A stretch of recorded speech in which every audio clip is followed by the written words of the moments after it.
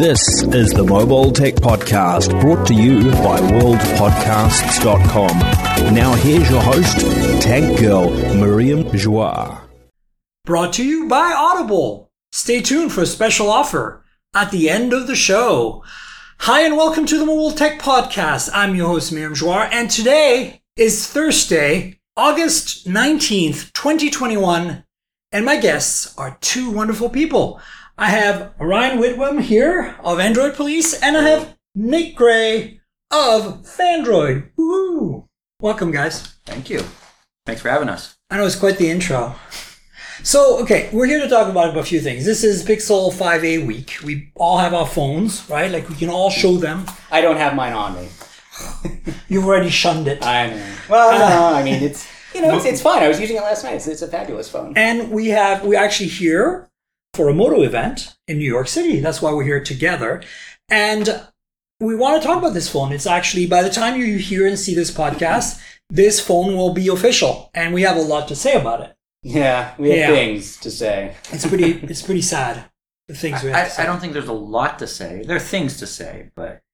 Yeah. And then the other topics I want to talk about, there is the Realme GT Masters Edition. There's a couple of those to talk about. So those are weird because normally the Realme Masters Editions are always the same phone, just a special edition of it. But this time they actually created completely new phones. And one of them is actually very similar to the OnePlus Nord 2, which I have in my pocket right now and is freaking fantastic. I actually think, as an aside, maybe you guys will agree or not, I don't know. To me, this is better than OnePlus 9 right now. I mean, like, objectively, I don't think it's a better phone, but I think it is a much better phone when you figure in how much it costs. I think for me, it's about there's a bunch of factors here. The number one is OIS on the IMX 766. It's just a better camera. Just period. Like one micron pixel bin, right? Mm. Down to like 4:1. It's like immediately you're getting like a better experience. You're getting 2 micron pixels. And then the other thing is, the only thing that stops you really from getting like super excited about it is no wireless charging, which the 9 has. But if you look at the price difference, yeah, you get an 888 on the 9. But the reality for me, what really like kind of makes me happy with the Nord 2 is that I think you get a better camera, you get a much cheaper price, you get great performance, you lose wireless charging, but I feel that's what the 9 should have been. Like, I can accept that the Nord 2 has plastic frame, but the 9 has a plastic frame, which I think is unacceptable at that price. I think it's... At the price point of the OnePlus 9, you shouldn't be dealing with plastic at all. It should be all premium materials. Yeah. But my issue with the Nord comes down to simply availability. While it is a fantastic phone... it's not a US model. Yeah. But it's not a US model, but it's also not broadly available across Europe and Asia, too. It's only select markets, which is kind of like the Pixel 5a. It's a great phone, but it's select markets. When I'm trying to compare phones, I was actually doing a Nord 2 versus Pixel 5a comparison. And when my comparison, I'm like, it really doesn't matter which phone is better because it only matters where you can actually buy this phone. Because if you're importing it, you're paying a premium $100, $150 premium tax just because you're importing and paying international shipping. So the value proposition completely goes out the window for either device if you're not within those markets, which is so insane because both of those phones are so good, right? And that's the limited market availability is really what kills it for both of those phones for me. So the Master is not Masters, it's Master Edition Realme GT. There's 2 models, and one of them, the better one, is almost a dead ringer spec-wise for the Nord 2, but it has a Snapdragon 870 instead. Mm-hmm. So we'll talk about that. Then we have the Redmi 10, $179 phone with no 5G, MediaTek Helio G88, which is the highest end, I think, of the Helios. It's the highest end Helio. And I want to say, it has a 50 megapixel camera of some kind. And then 5,000 milliamp hour battery and 120 hertz IPS panel for $179. We have to talk about that, especially after we have the whole conversation about Moto. Yeah. Mm-hmm. Okay? I know different markets, but I feel like the US market can't continue being so insular about this affordability when OnePlus is already eating Moto's lunch with phones like the N200 5G. And T-Mobile made the Revel V Plus 5G, which I'm holding right now, a $200 phone that kicks pretty good ass for what it costs, in my opinion. So you're so far using it. I want to talk about my Tesla Model 3 review that is now live on TechRadar. I'm writing car reviews, specifically EV and plug-in EVs for TechRadar going forward. So please be aware of that. And that's really all I have to say about that. Go read the review. It'll be in the show notes. And then Samsung Galaxy A52s 5G. They put the right chip in that thing finally.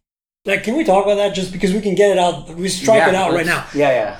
Take a Galaxy A52 5G with a Snapdragon 750G and put a Snapdragon 778G in there, and that's the new A52s. Yeah, I don't know why they didn't just release that phone. It's only been like a month and a half since the other one. Yeah, it's been a month and a half. Is it more expensive? What was the price difference? I think there's a $50 price difference, so it takes it from a $499 phone to a $599 phone, which when you compare it specifically in the US market again to the Pixel 5a, which has the 765G, it's the performance differences between those chips are negligible at best. Like if you run benchmarks and you're using them day to day, you're not going to notice a difference. It might be about 5%. So I really don't know why they didn't do it out of the gate, but I think that price point is what they were trying to hit. They were trying to hit the $499 price point before. And for those who want just a little bit more, here's a slightly more expensive device. But is it coming to the U.S. market, or is it only available? It's my understanding that it is Korea going to eventually. Yeah, but I don't think U.S. carriers have picked it up yet. No, I doubt that they will. So it might only be unlocked through Samsung.com. Yeah, I mean, I don't know. I just feel like that it should have been that chip, and I actually feel honestly that it should have been $500 for that chip. A little more aggressive. This is Samsung. If they want to sell that phone for $499, they can do it. They can do it. They and just so have to why cut into go their margins. through this shenanigans? Yeah, but I don't the know. reality is you're here to get your news, and there is now a Samsung Galaxy A52s 5G. If you want that sweet spot of a little more performance, I think this is going to give it to you. Yeah, and to connect that to Motorola yet again, that phone has 120 Hz OLED. OLED. Mm-hmm. Okay, so now we've covered two news items. Well, my Tesla Model 3 review was more an announcement, and then we have the Samsung. I also want to talk about the Z Fold 3 first impressions, especially the under-display camera. You wrote an article about this, and you have the phone with you here.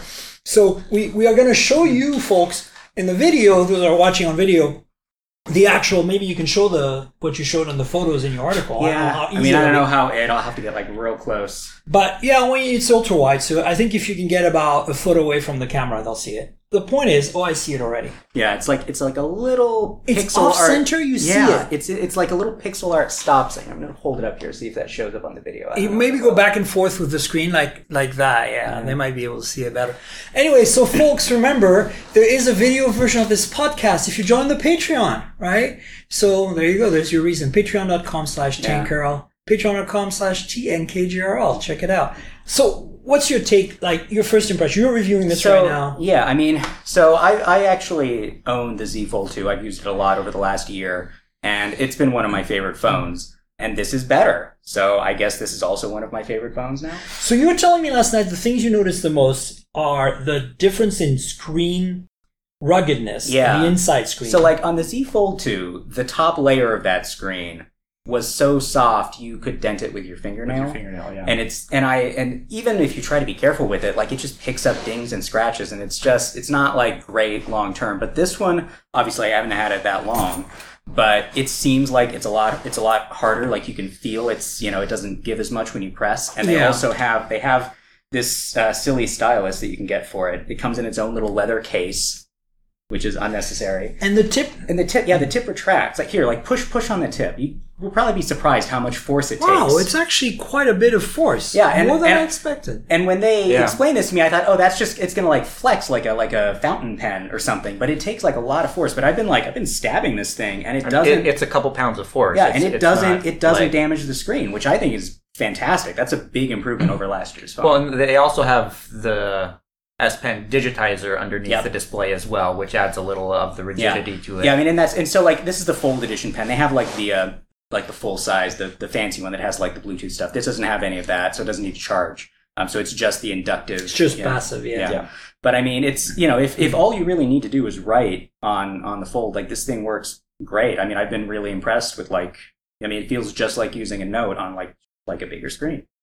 So obviously we've got a better chip in here, 888. We've got a 120 hertz front display now. Yeah. The cameras are pretty much a continuation of what they've always done. Triple 12 megapixel. Yeah. Pretty solid, but again, it's like Pixel. It's like you're going to get a very good set of results, but it's kind of stagnating a bit compared to the S21, right? I mean, you can't take as many different kinds of photos just because you don't have really long reach. Yeah, but I mean, it's a 3x, right? It's 2. Oh, it's only 2. So I mean, it could be better. But I mean, I understand why they can't fit like a huge camera module. You can't fit the periscope camera module in there. But I honestly feel that the Z Fold and the Z Flip, the new ones and the old ones, that 12 megapixel triple set or double in case of the Z Flip is a pretty solid reference. Yeah, I think it's fine. The Pixel. Well, I would say it's on par with what we got on the Galaxy S21. Correct. That's what I'm saying. Not the Ultra. And so, if you want the camera experience, this is not the phone for you. It 100%. will still take really good photos, but the main selling point is going to be that foldable display. And the camera is more of an afterthought at this point. It's still good. It's just not amazing. And I mean, I looked up the specs, and this is supposedly only 0.8 millimeters thinner than the last one, but it feels so much. I think better. it's the slab size. I haven't held it yet. Mind if go for it. Yeah, so it doesn't taper as much as. Well, and I think the profile is a little bit different. Yeah, it's when it's closed, it's almost flat. Like the last year's one was triangular because it was so much thicker on the hinge side. But so this one, when I have it closed, it's something that I don't hate holding on to. I always felt like I was on the verge of dropping the Z2 Fold. Yeah, it does feel substantially smaller. I think it has to do with the hinge and the profile of it does have a giant, I think, kind of distracting millimeter wave window right there. It's like this big plastic insert. Oh yeah, which isn't the prettiest. If you want 5G, here's a plastic insert on your phone. Didn't last year's have that? So last year's phone, this side was a little bit different. It kind of dipped inward. Oh, that's right. So that it could sort of come over the corner. Kind of wrap into it. I remember that now. Yeah. But I like those slab sides. On I do too. And on the Flip, it's like this, $200 Rebel phone. I don't want to say the TCL version because it turns out it's not made by TCL, even though it's a dead ringer of the TCL 20 SE. But the TCL 20 SE is a 4G phone with a Snapdragon, I want to say 460, whereas this is a Dimensity 700. But this has the slab sides, as you can see in the video. The sides are flat. Yeah. That's what I mean by slab sides. Whereas the TCL 20 SE has a rounded, and the difference in hand feel immediately to me. It's like the difference between an iPhone 12 and an iPhone 11. And I am a big fan of flat sides on phones because that small edge you get that digs into your palm, it might not feel as comfortable, it helps you but hold it gives the you phone. good grip. But you still, even if it's flat, you still have a lot of area you can grip. I guess we're going to connect to Motorola again. The Edge phones they released last year, they were so curved on the side. There's nothing flat to hold on to. So your finger is really only coming in contact a tiny bit of the phone. I want the listeners to accumulate the times we mention the Moto so that when we actually talk about the Moto, you can have all of that buffered you'll be in the back. I already know all of this. No, it's important that you understand that we're making these notes because right now we have a lot to talk about this Moto phone that is really not that positive. And to understand why we're so negative about it, you have to understand all these things we're talking about right now. So maybe we should go on. You've given us a quick view of what to expect with the Fold 3, and check out Ryan's review on Android Police sometime the next week or so. Hopefully soon. Right? And of course, we want to talk about the Pixel and the Moto. But I'm just making sure that we have...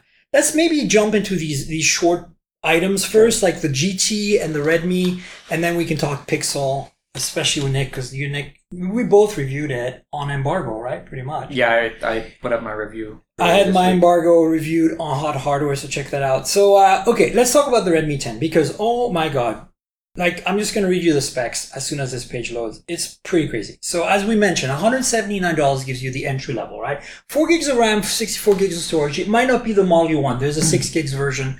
To me, 6 gigs is more what I would use for Android. That's what you should have. But if you're on a super tight budget and you want a phone that doesn't suck and will work in the US on probably most of the 4G bands, there are some 4G bands you're just not going to get, but that's fine. You're getting a 50 megapixel camera. I'm not sure what sensor they're using, but there's not that many out there right now. I don't think Samsung makes a 50 yet, do they?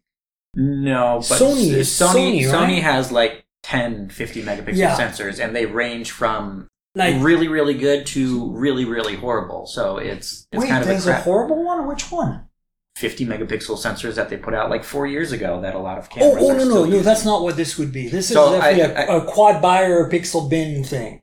But they've been doing quad buyer pixel binning for... Not for 50 megapixel. I mean... No, not for 50 megapixel. I don't think that, like, Xiaomi would, choose to use a 4-year-old This is definitely sensor. No, but for the price point of this phone, every time I hear a new phone coming out with a 48 megapixel sensor or a 50 megapixel sensor, and then I see the price point of the phone, my immediate response is, this is going to be garbage. And I don't care. I don't care how many pixels you throw at it. It's going to be garbage. But people they see that number and they're like, oh my gosh, this is amazing. You're making the wrong assumption. We're talking about Xiaomi. And in my experience, I'm not making the wrong assumption. Okay. Xiaomi has some really amazing smartphone cameras, but their budget-friendly devices aren't. I disagree. I disagree 100%. I reviewed the Note 10 Pro Max. Mm-hmm. Right? The Redmi. That's a $229 phone for Geekspin back in May. That phone has not only 120 hertz OLED panel, it's got a 108 megapixel Samsung HMX sensor.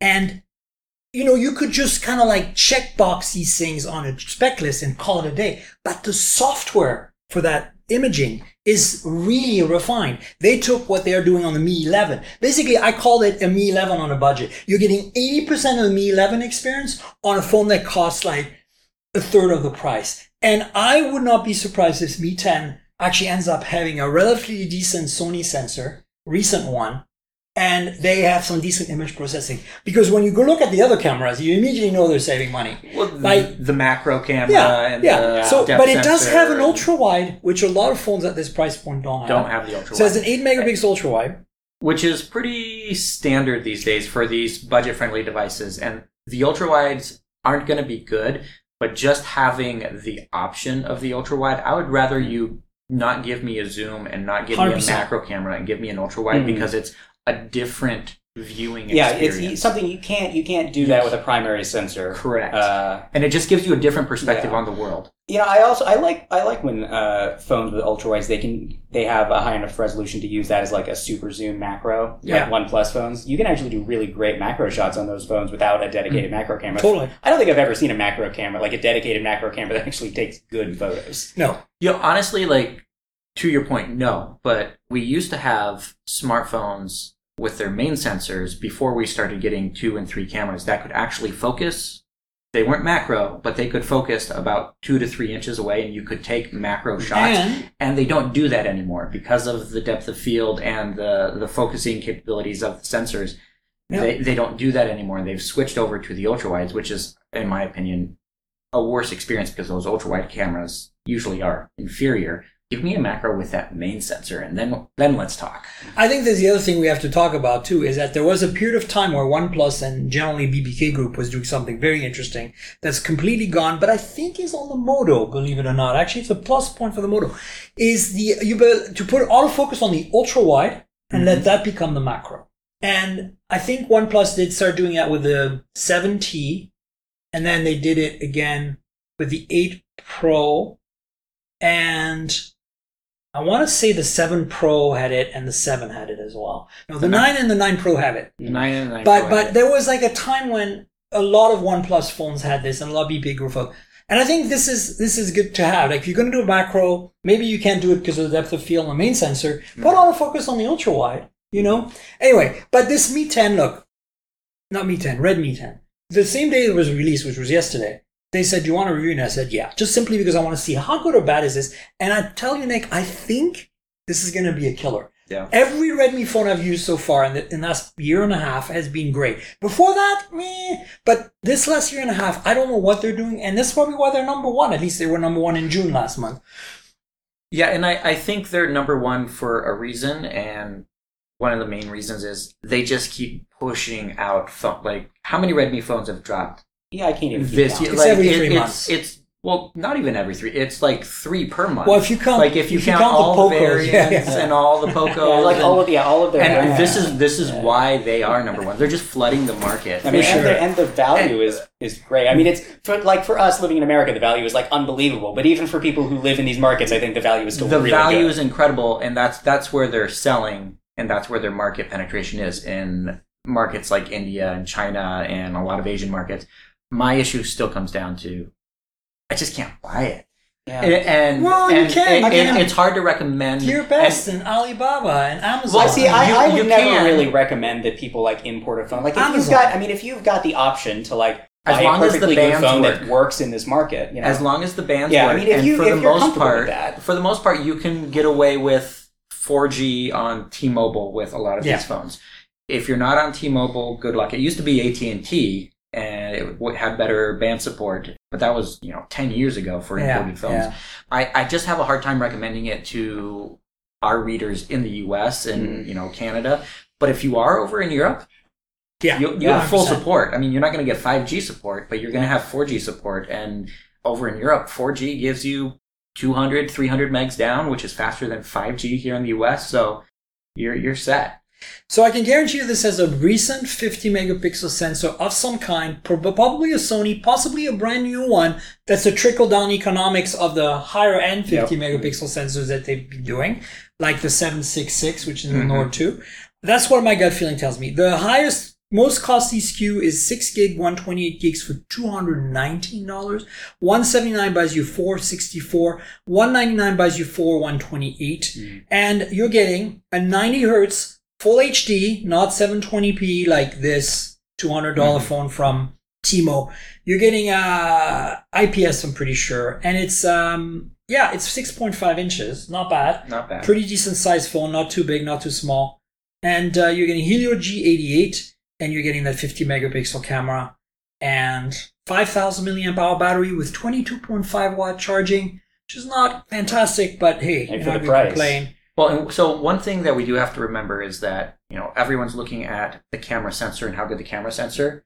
You have to remember it's the camera sensor paired with the processor and what that processor can do. So keep that in mind. The Helio doesn't have amazing, like it does the AI computational photography and things like that, but it's not as good as, say, a Snapdragon 765G that has better algorithms built into it for image processing and video processing as well. So just keep that in mind. You can have a great sensor, but if it's not paired with the right processor, your results aren't going to be But perfect. at the same time, this is $179. At that price point in the US, at that price point, you're not going to find anything. Oh yeah, else that's good. $180. If you spend that in the U.S., that phone is going to take potato photos. We're in New York right now. I can spend $189 on dinner if I wanted to, and I would have nothing to show for it. Exactly. So we're on the same page. So look, I'm getting one. At first I was like, oh, another, because I've got I've got the Poco M3. I've got a whole bunch of these 100, just below $200 phones from China recently. And they were all really good. Like the Realme 7,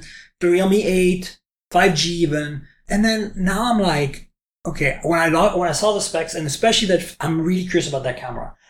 Because my experience on these other Redmi phones, like the 108, what they managed to do with the 108, I could not believe it. I was like, I cannot believe this phone is $229 and it's giving me almost the same quality as the Mi 11. Now, it doesn't have OIS, so, in the light it was falling. It was a little fuzzier because you have opened the shutter longer and you get a little bit of motion. But I couldn't believe it. So if this thing at 50 megapixel kicks ass, good. And if it doesn't, then I'll say, yeah, it's just like a Poco M3 or whatever. It's fine, but nothing to write home about. So, and then this Realme GT Master edition is interesting because it is directly designed. In fact, PR people were like, could you please compare it to the Mi 11 Lite, please? Like they literally said, if you make a comparison video, we suggest you compare it. And I'm like, how the do you know that I have a Mi 11 Lite?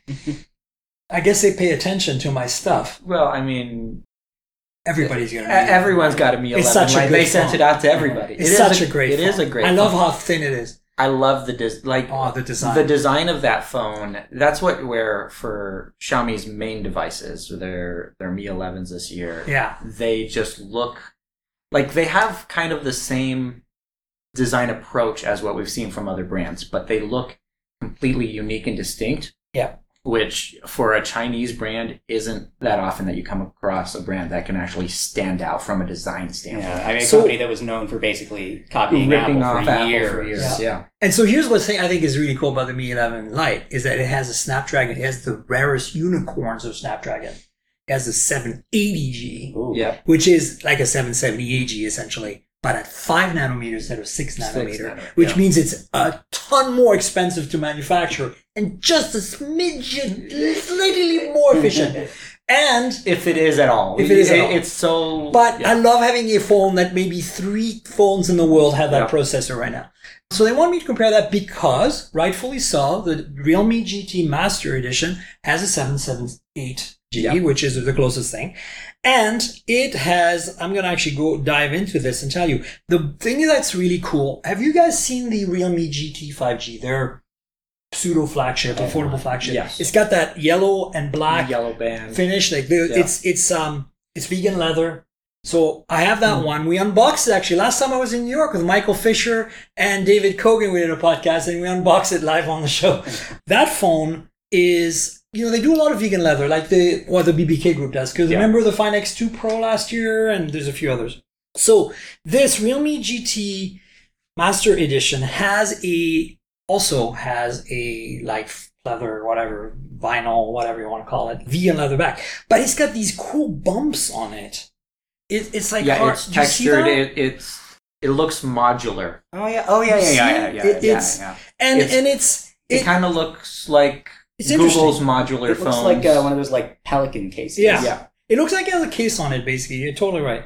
And so that's kind of the shtick. That's why they're competing with Mi 11 Lite. It's about fashion. It's light. It's thin. It's sexy. That's not the one they sent to me, though. They sent you the Explorer. They sent me the Explorer, which is the Snapdragon 870 model, which is better because it's like the Nord 2. Well, it's a Nord 2 clone. It has OIS on a 766, an IMX 766. I don't know which one they sent me. They said they sent me the. Well, they're supposed to send out both, but they sent out the Explorer first, and said the other one will be coming after. I think they sent me just the Masters. It's at DHL in San Francisco if somebody wants to do a heist. Anyway, please don't. This is Andy Boxall's great article at Digital Trends. I'll link it in the show notes. So the Master Edition has 655-inch 120Hz AMOLED. Oh, wait, that's the Explorer. Sorry. That's an AMOLED 120Hz with a Snapdragon 870, 8 gigs of RAM, 12 gigs of RAM, 4,500 milliamp hour battery, stereo speakers, 50 megapixel main camera with OIS. That's the 766. 16 megapixel wide angle. Ooh, that's like pixel worthy. By the way, we're recording this on the wide angle on the Pixel 4a5G. Then we have macro, blah, blah, blah, selfie camera 32. Who cares? Okay. So the GT Master Edition, the one I'm getting with the bumpy leather, 6.43-inch Super AMOLED 120. Nice. 778G, 8 gigs of RAM, Android 11, 4,300 milliamp hour battery. Oh, both of them have Super Dart. Or whatever it's called, a Mega Dart, or the 65 watt. 65 watt charging. Completely compatible with OnePlus and Oppo, by the way. Vivo, however, this is something a lot of people don't know. Vivo, also part of BBK Group, but a little detached, has their own fast charging that's not compatible. What the hell? It's like Vivo decided, like 2 years ago, to wake up and say, nah, we don't want to be part of the mothership anymore. We're just going to go off on our own. We're going to do kind of the same thing. No, it actually is the same thing, but it's not compatible at all. So anyway, I'm getting one. You got the other one. You're getting both. I'm supposed to get both. I don't know. I'm sure I can check. Yeah. They only offered me the Master, so I was like, sure, I'll take the bumpy vegan leather bag thing. And it sounds good. And they clearly want me to compare it to the Mi 11 Lite that I have somehow. I think these will both be good phones. For sure. The pricing. I'm excited about because the value proposition for them within the mid-range segment we were talking about the other phone earlier being a budget-friendly device, that $200 price range. Yeah. I just don't get excited about phones within that price range. They offer great value for somebody, but it's not something that I would ever use for more than same with me. a week to review. But honestly, I've been using more and more mid-range devices within this category for longer periods of time. I've got flagship devices, up the wazoo, and these mid-range devices, mainly because they take really good photos and the batteries last forever. You cannot kill these phones in a single day.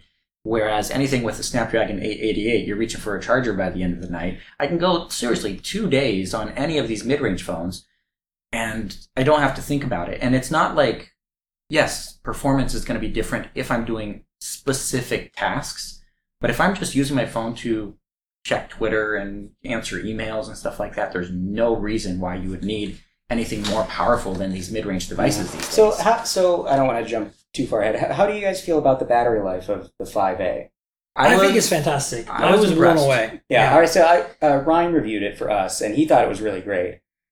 And so we've concocted this scheme now where he's going on vacation in a week or two, and he's only allowed to be on vacation as long as the 5A can remain charged. So. Is he using it or not? Because his rationale is like he's on vacation, so he's not going to use it a lot, and he can put it in power saver mode. So like if it lasts 4 days, his vacation is 4 days. If it lasts 8 days, his vacation is 8 days. And he's going to write a thing about it on the site that I think is going to be really fun. I think that's a unique perspective. So I did my review, and I had 7 days with the phone before my review went up. In those 7 days, I was only able to cycle the battery 4 times. And that was trying to use it as much as possible, going out, doing camera comparisons, doing benchmarks, running a whole bunch of things. I actually did within those 4 cycles was a full battery benchmark with that, just draining the battery as quickly as possible. And you can honestly, for years now, we've been talking about, these phones can last you 2 days. I'm like, no, this phone will last you 2 days. There's no question about that. I agree. Yeah, I basically only had time to use that phone for 1 charge cycle, which is 2 days. 2 days, and you were probably using it the full time, just testing it out. And imagine if you weren't just trying to if it's not like a new phone that you're playing with, if it just sits in your pocket. Imagine you buy this phone for your mom. 4 days later, she's like, now I gotta charge it, right? Yeah. And if you're only using the screen for a couple hours a day, it can last you 3, maybe 4 days at that. Yeah. Let's jump into the 5A in a second. I just want to get through the pricing on the Realme real quick so we know what to talk about. So the Master Edition, the cheaper one, $399 for 6/128, $449 for 8/256. As you can see, pretty competitively priced, very much like the Mi 11 Lite. The Explorer Master, the Snapdragon 870 version, the Nord 2 clone, is $499 and $549 for 8 and 12 gigs. 8/128, 12/256. That's pretty ballsy. Like the 12/256 for $549 with a Snapdragon 870 and a Sony IMX766 with OIS. Sign me the fuck up. Yeah, I think the value proposition within this segment is really, really good. And I was really disappointed a couple years ago when all the flagship devices went from $650, $700 and jumped to $900. And I'm like, nobody wants to pay $900 for a smartphone. And we've seen that with the reports these last week. Samsung's sales of their flagship devices have gone down 2 years in a row, and their mid-range segment keeps selling more and more. And it's because of this. These phones offer an incredible experience, and you don't have to pay $900 for it. For the average person, this is the phone you should be buying. You shouldn't be looking at a flagship tier device. The average person doesn't need that. And I think I want to point out also that the Nord 2 obviously has Dimensity 1200 from MediaTek, right? Mm-hmm. But I think that the 870 is an interesting chip, because I think that if you're right now looking at the best ROI, return for your investment, the 888 is not the way to go. The 870 is the way to go. And I think the reason the 870 is the way to go is because it's an 865 plus. So you get a ton of performance. It's way more efficient than the 888 in terms of battery life. Gaming-wise, it's just as fast. But so here's the thing. Gaming-wise, it's actually better because the 888, it starts thermal throttling after about 10 minutes at peak performance. So if you run if you're playing any games, your first 5 minutes and 10 minutes are going to be great. It depends on the phone. It depends on the phone, but like most of them, every single one. So I run a couple different benchmarks that do long-term throttling benchmarks to see how fast it throttles. And every 888 phone, the longest one that's lasted for me was the Galaxy S21 Ultra, lasting about 15 minutes before it was at a 70% throttle. And at that 70% throttle, it is 20% less performant than the 870. And so after that 15-minute mark, the 870 is the better chipset. So there's only 2 phones I reviewed with an 888 this year that did not throttle under load more than 5%, which is pretty good. And that's the Mi 11 and the Red Magic 6R. Well, that one's built specifically for gaming. No, the Magic 6 is built specifically for gaming. The 6R is the one that looks kind of like a regular phone. The 6R does not have a fan. But it still has better thermal systems on Clearly, the they've done something very good to other flagships. It doesn't have a fan. But for a phone that doesn't have a fan as an 888, it should be cursed, and it's not. It's not. And the Mi 11, I don't know what they did to the Mi 11 cooling system, but it is so far the best I've tested. It's even better than Magic 6R. So, here you go. Now look, buy a Snapdragon 870. And again, we're going to talk about Moto next, but first 5A. But Moto has a phone that they released very quietly, did not want to provide us with review units about 2-3 weeks ago in the US, the Moto G100. So the Moto G100 it was released abroad as a global phone, primarily India, and then very quietly Moto announced it for the US, unlocked, with limited band support from their store and from Amazon. And when I asked for a review unit, they're like, we are not giving out review units. I mean, that might just be like a weird supply chain thing. Like they just had, a bunch of extra capacity. And they're like, what do we do with these phones? I don't know, sell them in the US. And so here's the thing.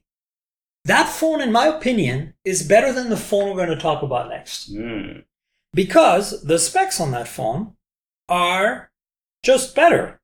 I mean, you don't get a 108 megapixel camera, but you get a 64 or something, and we know that with Moto is not going to make any difference whatsoever. So the G100, it has 128 gigs of internal storage, 8 gigs of RAM, the Snapdragon 870, then the 5,000 milliamp hour battery, 6.7-inch display. It's full HD plus. So it is $500 officially, right?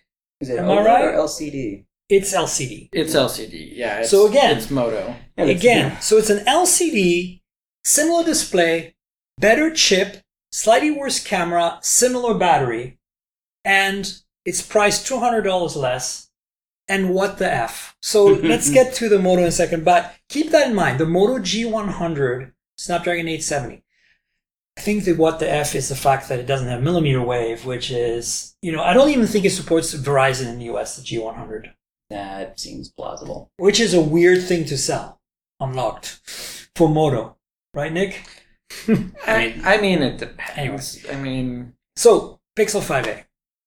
Right? Pixel 5a. It's a very good phone.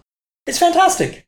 I went into this thinking, with all the rumors, I was like, they're really, really not trying hard. They're doing a Pixel 4a 5G with a slightly bigger battery and a slightly bigger screen. That was the deal. Yeah, but that turns out to be pretty great, though. NIP rating. It's like NIP rating. There's like and the metal build, it turns out. These are the only differences. And it turns out that those are actually very helpful things. Yeah. So I was going to say the same thing about the Pixel 4a 5G last year. I'm like, but then so last year you had the Pixel 4a to choose from, and at that time most people didn't need to get the 5G version. Correct. But this year it's just that phone. But now it's like, well, I actually fell in love with the 4a 5G last year after it came out, and after I reviewed it, like 3 months later, I'm like, this phone is underappreciated. Yeah, can we all agree that the best Pixel last year was the 4a 5G? Yes, like completely. 100%.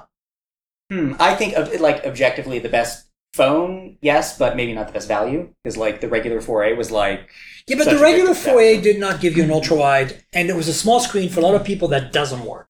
A lot of people do like small screens, though.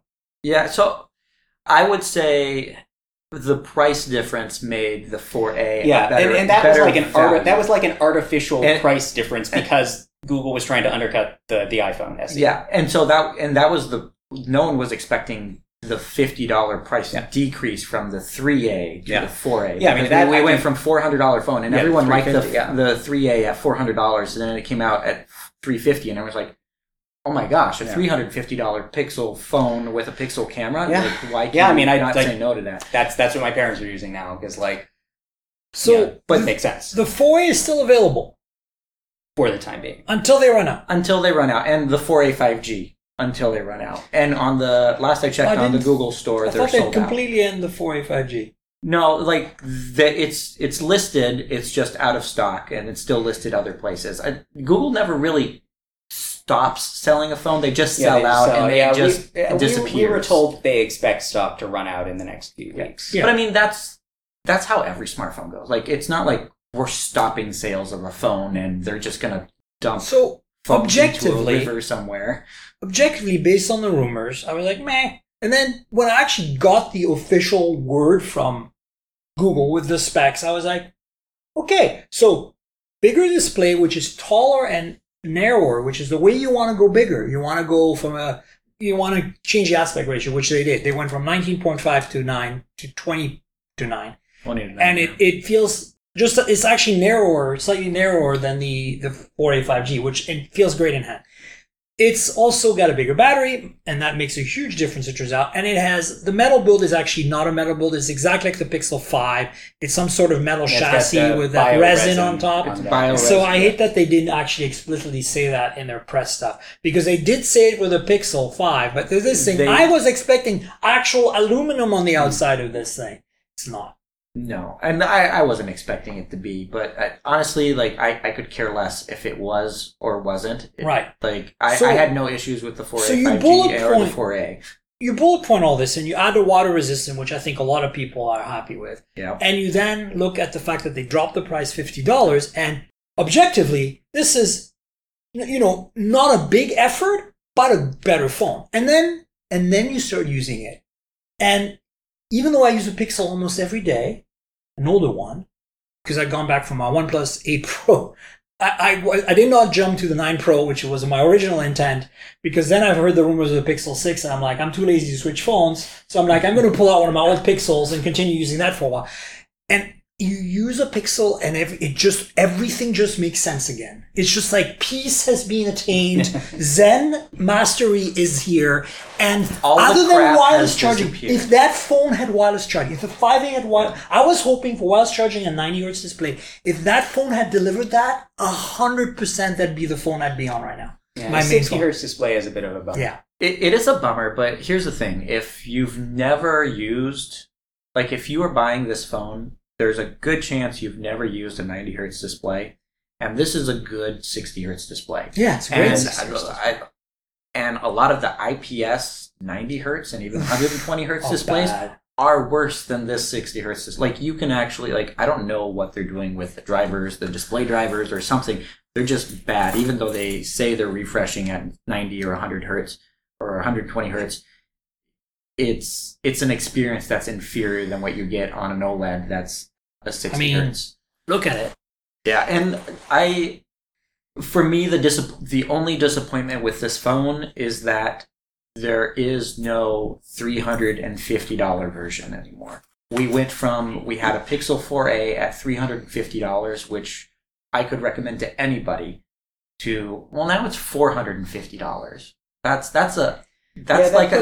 puts it at a 25%. But look at everything else that's at that price point. Did you see the photo I posted on my Instagram where there's it's like a very shadowy shot of the Pixel in this case, and it casts a shadow on the table, and I wrote, "This is the Pixel 5a casting a shadow on every other mid-range phone," because I have reviewed every single one of those Moto Ace 5Gs. And of those, officially available in the US phones. No, I'm not talking about the Chinese phones that are amazing at that price. I'm talking about the officially available in the US phones. They're all pieces of compared to this. So the only real competition this phone has is in the US, because it's only available in the US and Japan. Yeah. But in the US, the only real competition it has is the Samsung Galaxy A52. Correct. A52s now.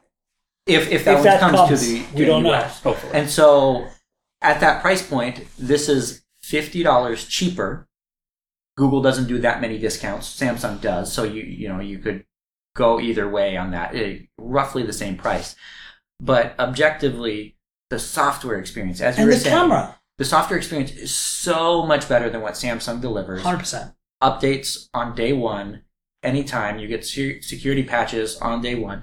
Then when you're taking photos with this phone compared to what you get on the Samsung device, it is night and day. I'm actually going through my camera comparison series this morning. That's why I was out this morning. I was out taking photos with 4 different phones, doing camera comparisons with this.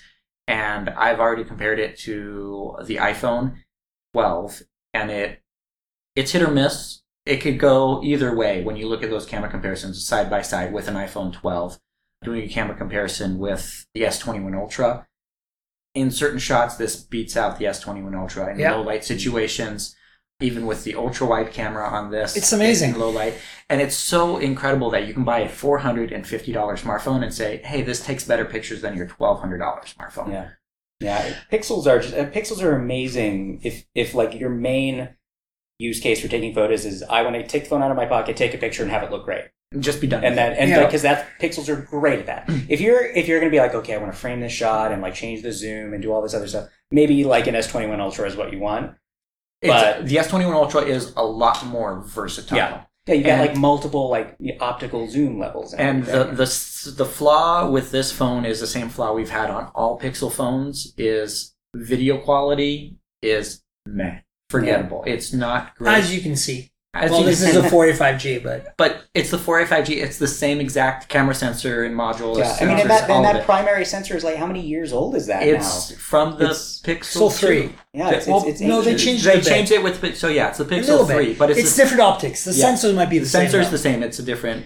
Yeah, but I mean, it's impressive that Google's like post processing is so good that you can get these results out of a sensor like that. I, unlike you, because I was really busy finishing my Tesla review for a deadline, I really only had 4 days with my Pixel 5a to write it under embargo.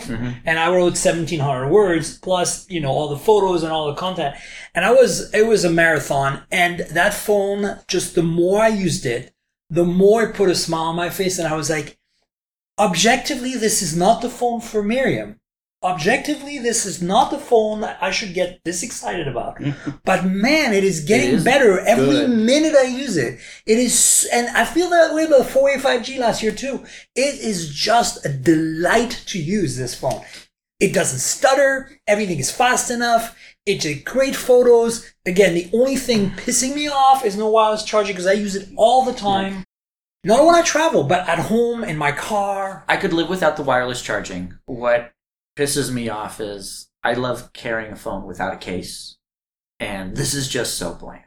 Like they give us all these fun colors with the cases. I'm like, this is a polycarbonate finish. You could put all these fun colors directly on the phone at no extra charge. Like you just need to put a little dye in there. It's slightly like olive green. Yes, I was going to say it's a weird color. Yeah, so I put this next to the Pixel 5a, 5G, and the 4a from last year. And it has this green sage tint to it. It's slightly lighter. And there's this Google green... just calls this black. Like mostly black. Yeah, and I mean the accent color button. I love like the scalloped sage button too. It feels really nice. Well, and that's the thing. It's more of the same of what we've seen before, but there's slight hints of, hey, we actually spent some thought and time into making this a little bit different. But I mean, come on, if this phone was actually this color, it'd be great. That would be amazing. Yeah. Or give me a pink one or a purple one, something fun. Or at least make fabric cases again. I'm sad there aren't any fabric cases for it. Though they get so dirty. So they do, but they look so cool. So my daughter has a Pixel 3a as her main device, and she has the fabric case on it. And it's nasty. It is so nasty. Well, they're washable. It is, but at this point it's 2 years old, and it's like, this is... this case is going to hold up a lot better. The fabric, if you wash it, if you surface wash it with like a soapy cloth or something, it works. But don't put it in the washing machine. Soak it in a bowl with OxyClean. Oh, that works. Yeah, and the OxyClean will just clean it all up. Magic. Yeah. There you go. Without scrubbing. You get your cleaning tips from the podcast. Cleaning tips. Look, you guys all listening and watching right now going like, let's talk about the Pixel 6 and 6 Pro when that comes out. And we're there. I'm there with you. That's the phone I'm eagerly waiting to replace, this aging Pixel I'm using to replace the OnePlus 8 Pro that I was using before to really get back into a flagship I feel 100% fits my feet, as it were. Yeah. But honestly, if you can't afford it or you need a phone right now and you're here in this market, the 5A, just have a look, because that phone just so much better than the sum of its parts. Like, I don't understand it, how, like, subjectively, it's so magical. I mean, maybe Google's just really optimized well for that chipset. Well, they did. Yeah, it's the same software, one. Yeah, right? Right? Exactly. 765G's been out for a while. It's a solid chip, though. Yeah, it's still fine, I think. I think a lot of people are complaining that they should have. I'm like, are you nuts? I mean, like, with the semiconductor shortage right now, it does not surprise me. No. Like Google, honestly, Google barely was able to release this phone. It's only 2 markets. 10 of these. Well, and I think they had plans to release it, and then they realized, the Pixel 6 is going to be a much bigger deal. Let's not overshadow, the Pixel 6, because if you get this phone into too many markets, it's going to have other consequences for them as far as, making the Pixel 6 more or less appealing. The US market is so unique in the fact that we don't have that many good mid-range phones. There's a handful, but this will stand out here. This phone is not going to stand out in Europe. Yeah, it's not going to stand out to like in all the things we've been talking about. But it doesn't have the same value proposition. But as a lot of the other devices. As much as that Redmi Note 10 Pro Max or whatever, the Max is the India version. Those names. The regular is the non-Max. But as much as that phone is incredibly great value, and I love the camera and I love the experience and everything, it doesn't come even close to a Pixel experience, in my opinion. Oh no, or OnePlus experience. It's a different experience. And it's not a bad to sell people on that though. You can't say, look, I know that on paper this phone doesn't look as good, but look, trust me, use it and it's way better. But that's hard because you have to walk home with it and actually use it, which means you have to commit to paying for it first, right? It's like, like the Pixel, like when you use the software on those phones, it's just, it doesn't get in my way ever. And when it does sort of like give me like a notification or some sort of hint or something, it always seems very well thought out. And, like it actually helps me use the phone better. So let's transition. This is a good segue. Rick Ostolo, who's running Pixel division at Google, is clearly doing a good job. And I think that I was a little disappointed with the 5 past year, and the 4 definitely wasn't my bag. But I feel they've course corrected, and everything we're hearing from the 6 is very promising. However, he worked at Moto before, but he basically was at Moto. Then Moto got acquired by Google. He stayed with Google after Lenovo acquired Moto from Google. And what is up with Moto? Like, let's talk about this phone. I didn't think we were going to do this the last on the podcast, but here we are. Because it's a delicate thing to talk about. Here we are for this Moto event in New York, and yet this phone, when we saw it and got briefed, it just does not hit the spot. So let's go over it real quick. Yeah. What is it? So this phone is basically almost identical to the mid-range Edge 20 that they announced for the international market a few weeks ago.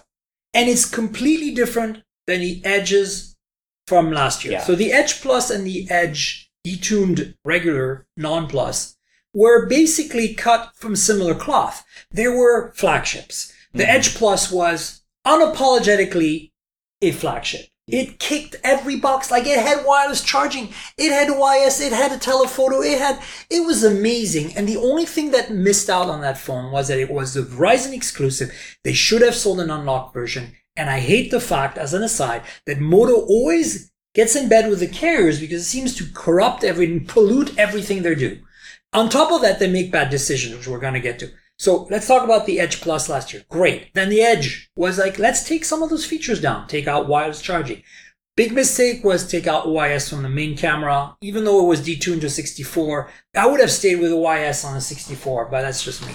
And overall, the Edge was still made of metal. The plastic back and, faux glass instead of glass back on the Edge Plus. But whatever. It still looked like an affordable, like a premium flagship type phone. Yeah. Wouldn't you agree, Nick? Mm-hmm. So this Edge, this 2021 Moto Edge, which is the same as the Edge, 20? Yeah, the Edge 20. I think it's just the Edge 20 because like the It top is and bottom. essentially, think of every Moto 1 you've played with, those mid-rangers, right?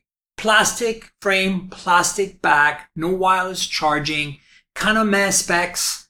That's LCD screen. That's what it is. And that's the kicker, the LCD screen. So the Edge last year, the marketing was all about the Edge screen, the waterfall display. And I'm not a fan of waterfall displays, right? Nobody is, Neither. right? Yeah, no. Though everyone in the comments seems to be That's because super engaged. They with, look really They nice. look amazing. You take a picture of an Edge screen phone and it's amazing. You hold it in your hand. It looks fine. The second you try to swipe on anything, you're like, Yeah.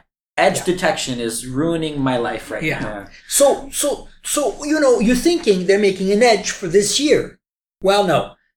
Ask them why it's called an Edge, because it no longer has an Edge display. It no longer has a waterfall. And as Ryan said, insult to injury, it's not an OLED. It is got a massive chin, almost as bad as this phone here, which is a $200 phone from T-Mobile, which has the chin of all chins. I would say it's about the same. It's about the same, right? Yeah, it's the first thing I noticed. Granted, phone. we haven't held this phone in our hands yet. We've seen the pictures and videos of it. We're going to be seeing it in a couple hours. But, the issue for me really isn't what this phone offers, comes to the price point that they're selling it for. Because if this was going up directly against a Pixel 5a or a Galaxy A52, it would be a good alternative. The problem is the price point like the puts G100. That's what I was saying. The price point puts it in a completely different category, which it's not in. It's clearly a mid-range device at a weird price. Let's build up to that, because I want to go through the spec sheet. So last year we got an AMOLED, curved AMOLED. That was why it was called Edge. This year there's no Edge, no curve, no AMOLED, and 144 hertz. Who needs 144 hertz if it's an IPS panel with a massive chin? No. I would take a 90 hertz again OLED this year instead. Or 120 hertz OLED like everyone else does at that price point, it seems. Like Samsung, like BBK Group and Xiaomi Group. Okay, but it gets worse. Okay, it's a 108 megapixel camera like last year's H Plus, but no OIS on it. It has no wireless charging. It has a big battery, 5,000 milliamp hour. What speed does it charge at? 30. 30. Okay? Though the 30 is a lot better than the 18 of the Pixel 5. It's... right? I don't know why. But we get price. We're going to get to the charging price. speeds in the US. What is up with that? I think Samsung's phones are still charging at 25. Yeah, 25 watts. Yeah, so this $1,800 phone charges at 25 watts. I can't complain about 30 watts for a phone in the US because that's actually faster than most. Okay, so then you look at the build. It's all plastic. And the best part is Moto claims that the frame inside is metal. Every phone has a metal frame inside. That's not the point. The point is we want the frame to extend to the edges, to the rail, so it feels premium, like the Edge and Edge Plus last year. This is all plastic. And it gets even worse, because, we're not done yet. No, we're not done yet. Okay, so the other problem that the next camera up the food chain, or down the food chain, is an 8 megapixel ultra wide. Yeah. 8. Now they say they have autofocus on it so it can use macro shots. I mean, that's nice, but the 8 is not high enough. It's not high enough. As we were talking about before, 8 megapixels is what we've seen on budget-friendly devices, $200 phones that have an ultra-wide camera. Yeah. Usually, if we're looking in the mid-range segment, we're looking at a 16-megapixel sensor, one that's actually larger, its overall footprint with those extra pixels. I don't know what the chipset or the sensor is itself, but maybe the pixels are larger and it will have better low-light performance, because that's really where a lot of ultra-wide cameras really suffer, is in low light. I was trying to take pictures last night of this great view that we have out the window, and some of the cameras I'm comparing it to stick it to that ultra wide, and you're like, oh, don't want to do that. It's too dark for that. Yeah. So now that you've heard the specs, what would you guess this phone could cost? Because we talked about the G100, which is very similar, right? Instead of a 108, it has a 64. It has all plastic build. It has an LCD that's 120 hertz. It has a Snapdragon a better chip. It has a Snapdragon 870 versus a 778 on the new Edge. And why do they call it Edge, by the way? Moto PR says because it's a leading edge device. It is a Marketing terms. So Marketing terms only. They turned that around in there. But okay, so you're looking at all this and you're like, okay, if this phone was $500 for the US, yeah, maybe. Maybe. I would say, $450, $500, this would be a competitive device. Right. And remember, Edge Plus last year, $1,000. Edge last year, $700, discounted to $500 at times. Okay. So, $500, right? Everybody agrees? That would be nice. Well, $500 at launch. It is $500 at launch, isn't with it? a $200 discount. So it's a $700 phone. Which and makes what's going to happen insane. is they're going to like do this limited time sale, and it's going to go up to $700. Nobody's going to buy it, and they're going to drop it to $500. And then it's the holiday season, and then they're like, well, for the holidays, we're dropping the phone. But Motorola does this. I don't know if you guys get their emails from Motorola.com about their sales every week. Yeah. They literally run sales every week on all of their phones. They're like, the Razor's on $100 off again. And I phone's $100 off. I feel like there are kinds of retail where that kind of thing works because people really want to get deals. But that's like for stuff that people shop for on a regular basis. People usually buy a phone and then they keep it don't for buy forever. it for another one for a while. And somebody who wants to find out which phone to get, they do their research and they look and see what people like, and then they look at what the prices are, and they don't always know what the sale price is right this minute. They think, oh, this is a $700 phone, I'm not going to buy that. But if they actually went to Motorola, they'd say, oh, it's only $500 right now. But they don't know that. They don't know that. So I've been thinking ever since this briefing, and again, we're going to see the phone this afternoon, as Nick said.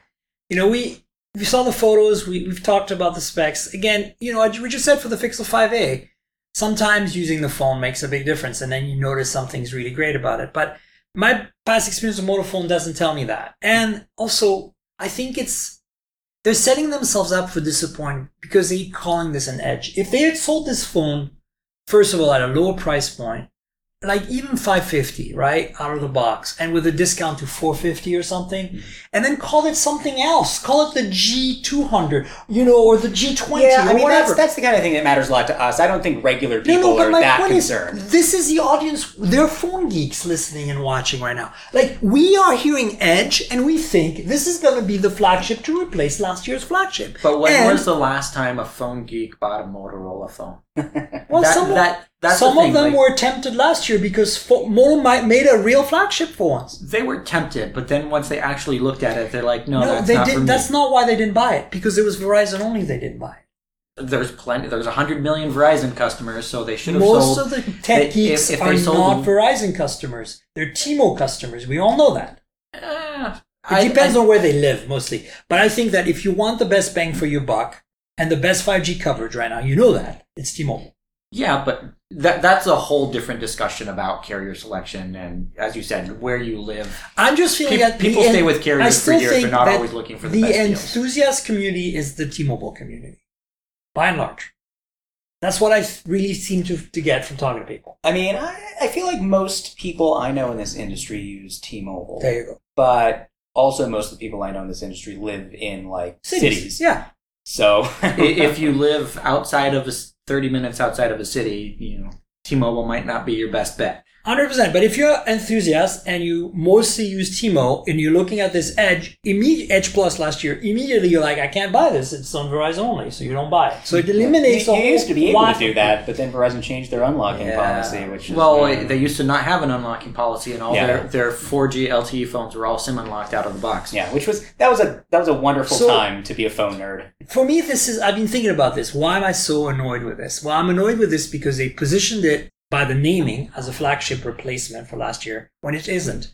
And they also are pricing it too high for what it is. And so if they fix those two things, I think there's nothing wrong with that phone per se. I still question the choice of going IPS at 140 hertz, 44 hertz versus going AMOLED at 90 or 120. For a phone in that price range, it seems a little off. I think the 108 megapixel is a good choice. The lack of OIS is arguable. Obviously, the OnePlus 9 made a tragic mistake by not putting OIS on its main sensor when the Nord 2 has it. I thought for sure the Nord 2 was going to drop it too, but nope.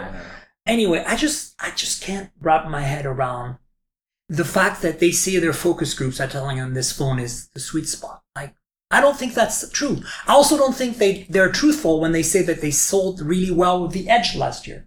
and the Edge Plus. Yes, I've never I seen don't one in think real life. that's possible. I've never seen an Edge or an Edge Plus in the wild, ever. And I live in a big urban place.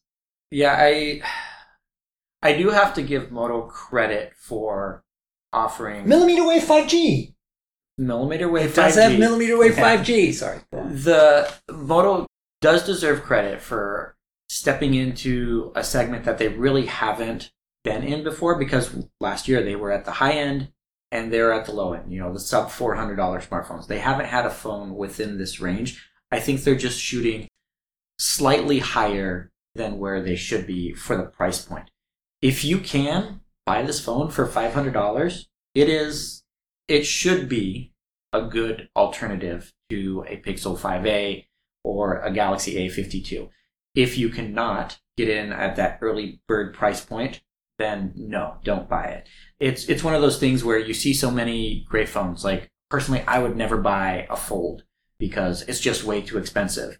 What is $1,800, right? $1,800, yeah. But if it goes on sale and it's $1,300, I'm like, at $1,300, maybe I could justify it. The thing that makes that easier, the price though.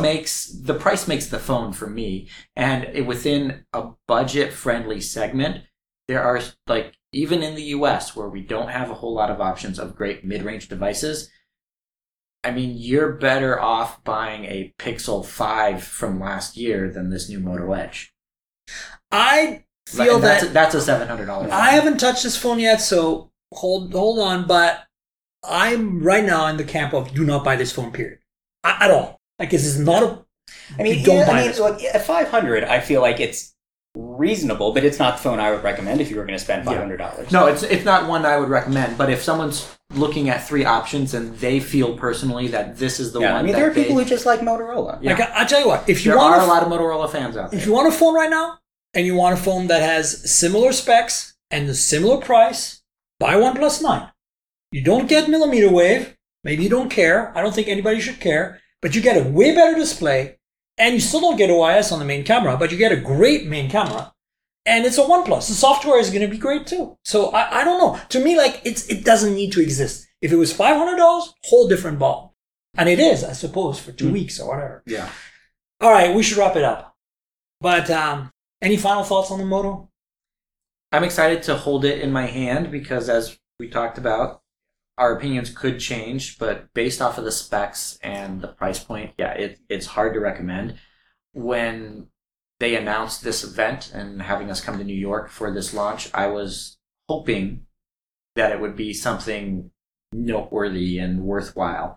At this point, I'm not excited, as none of us are. Yeah, I'm not really excited either. I mean, I was hoping back when they announced the Edge 20 phones that they said one Edge phone is coming to the US. There's a Pro, right? Yeah, I was hoping that it was Pro. going to be the high end that came to the US, but it's not. So, yeah, it's disappointing. It's not very exciting. I mean, it's possible that maybe when we get the phone, and it'll be a lot nicer when we actually have it in our hand. But based on my experience with recent Motorola phones, I'm not thinking that's going to happen. Neither am I. So, Ryan, let's start with you. You want to tell folks where they can find you on the internet, like your social media handles and all that? Yeah, I'm on Twitter at Ryan Whitwam. I write for Android Police pretty frequently. I'm also on Extreme Tech and The Wirecutter all the time. Woohoo! Nick?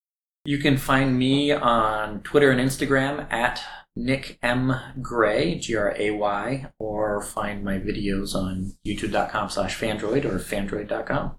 There you go, folks. And I'm at Tankgirl on Twitter and Instagram. That's TNKGRL, like Tankgirl, the comic book character. Just drop the vowels. And if you want to chat with us about this, Twitter's a place to go. Tell us how you feel about this Moto Edge on Twitter.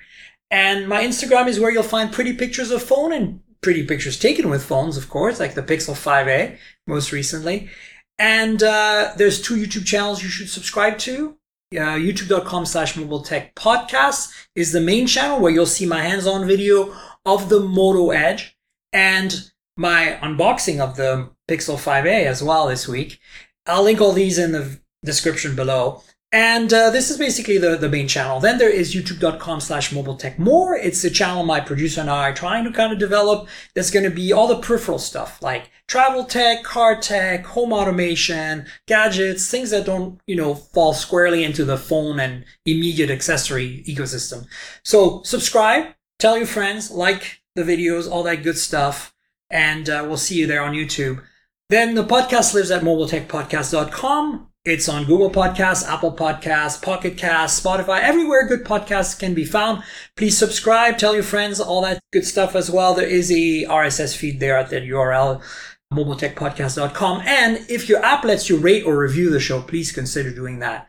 And for those of you who are wondering how to watch this podcast unedited on video the day before, generally 2 days before it's released as an audio podcast, Patreon is there for you. Patreon.com/TankGirl. That's Patreon.com/TNKGRL. There is a bunch of tiers. One of them is for the Discord server. One of them is for this video that is exclusive. So please join. Consider helping out through Patreon. Patreon.com/TankGirl. And I don't have anyone to thank this week for joining, but, maybe next week. Also, there's another way you can donate and help, and that's through the PayPal link in the show notes. So click through there, make a donation through PayPal, and we'd appreciate it. And I want to thank, of course, Audible, our sponsor. They've been our sponsor for years, and they're wonderful. If you like reading as much as I do, consider joining Audible. audibletrial.com/mobiletech is the URL. It gets you a 30-day free trial, and you get to keep a book at the end if you decide to not stay. But I think you will stay because, frankly, Audible is awesome. We use it on road trips because it's great to listen to books while you drive. I think if you're a delivery driver, for example, you deliver things all day and you need to keep your eyes on the road, this is another great option to basically read, in quotes, a book by listening to it. So consider Audible. audibletrial.com/mobiletech is the URL for that special deal. They have a great selection of books. Some of them are read by the authors. Some of them are these epic long things, just like a real book. You need to put it aside and, read it later and in 2 hours at a time sort of deal. They have podcasts, they have other content as well. So check that out. audibletrial.com/mobiletech. And again, I want to thank Audible for being our longtime sponsor. And of course, I want to thank Ryan and Nick for being my guests. Thanks, guys. No problem. My pleasure. We'll have you guys on again at some point soon. And folks, we'll have another show next week, of course, for sure. So stay tuned for that. And until then, cheers, everybody. This has been the Mobile Tech Podcast with Tank Girl, proudly presented by worldpodcasts.com. You can visit us online at mobiletechpodcast.com.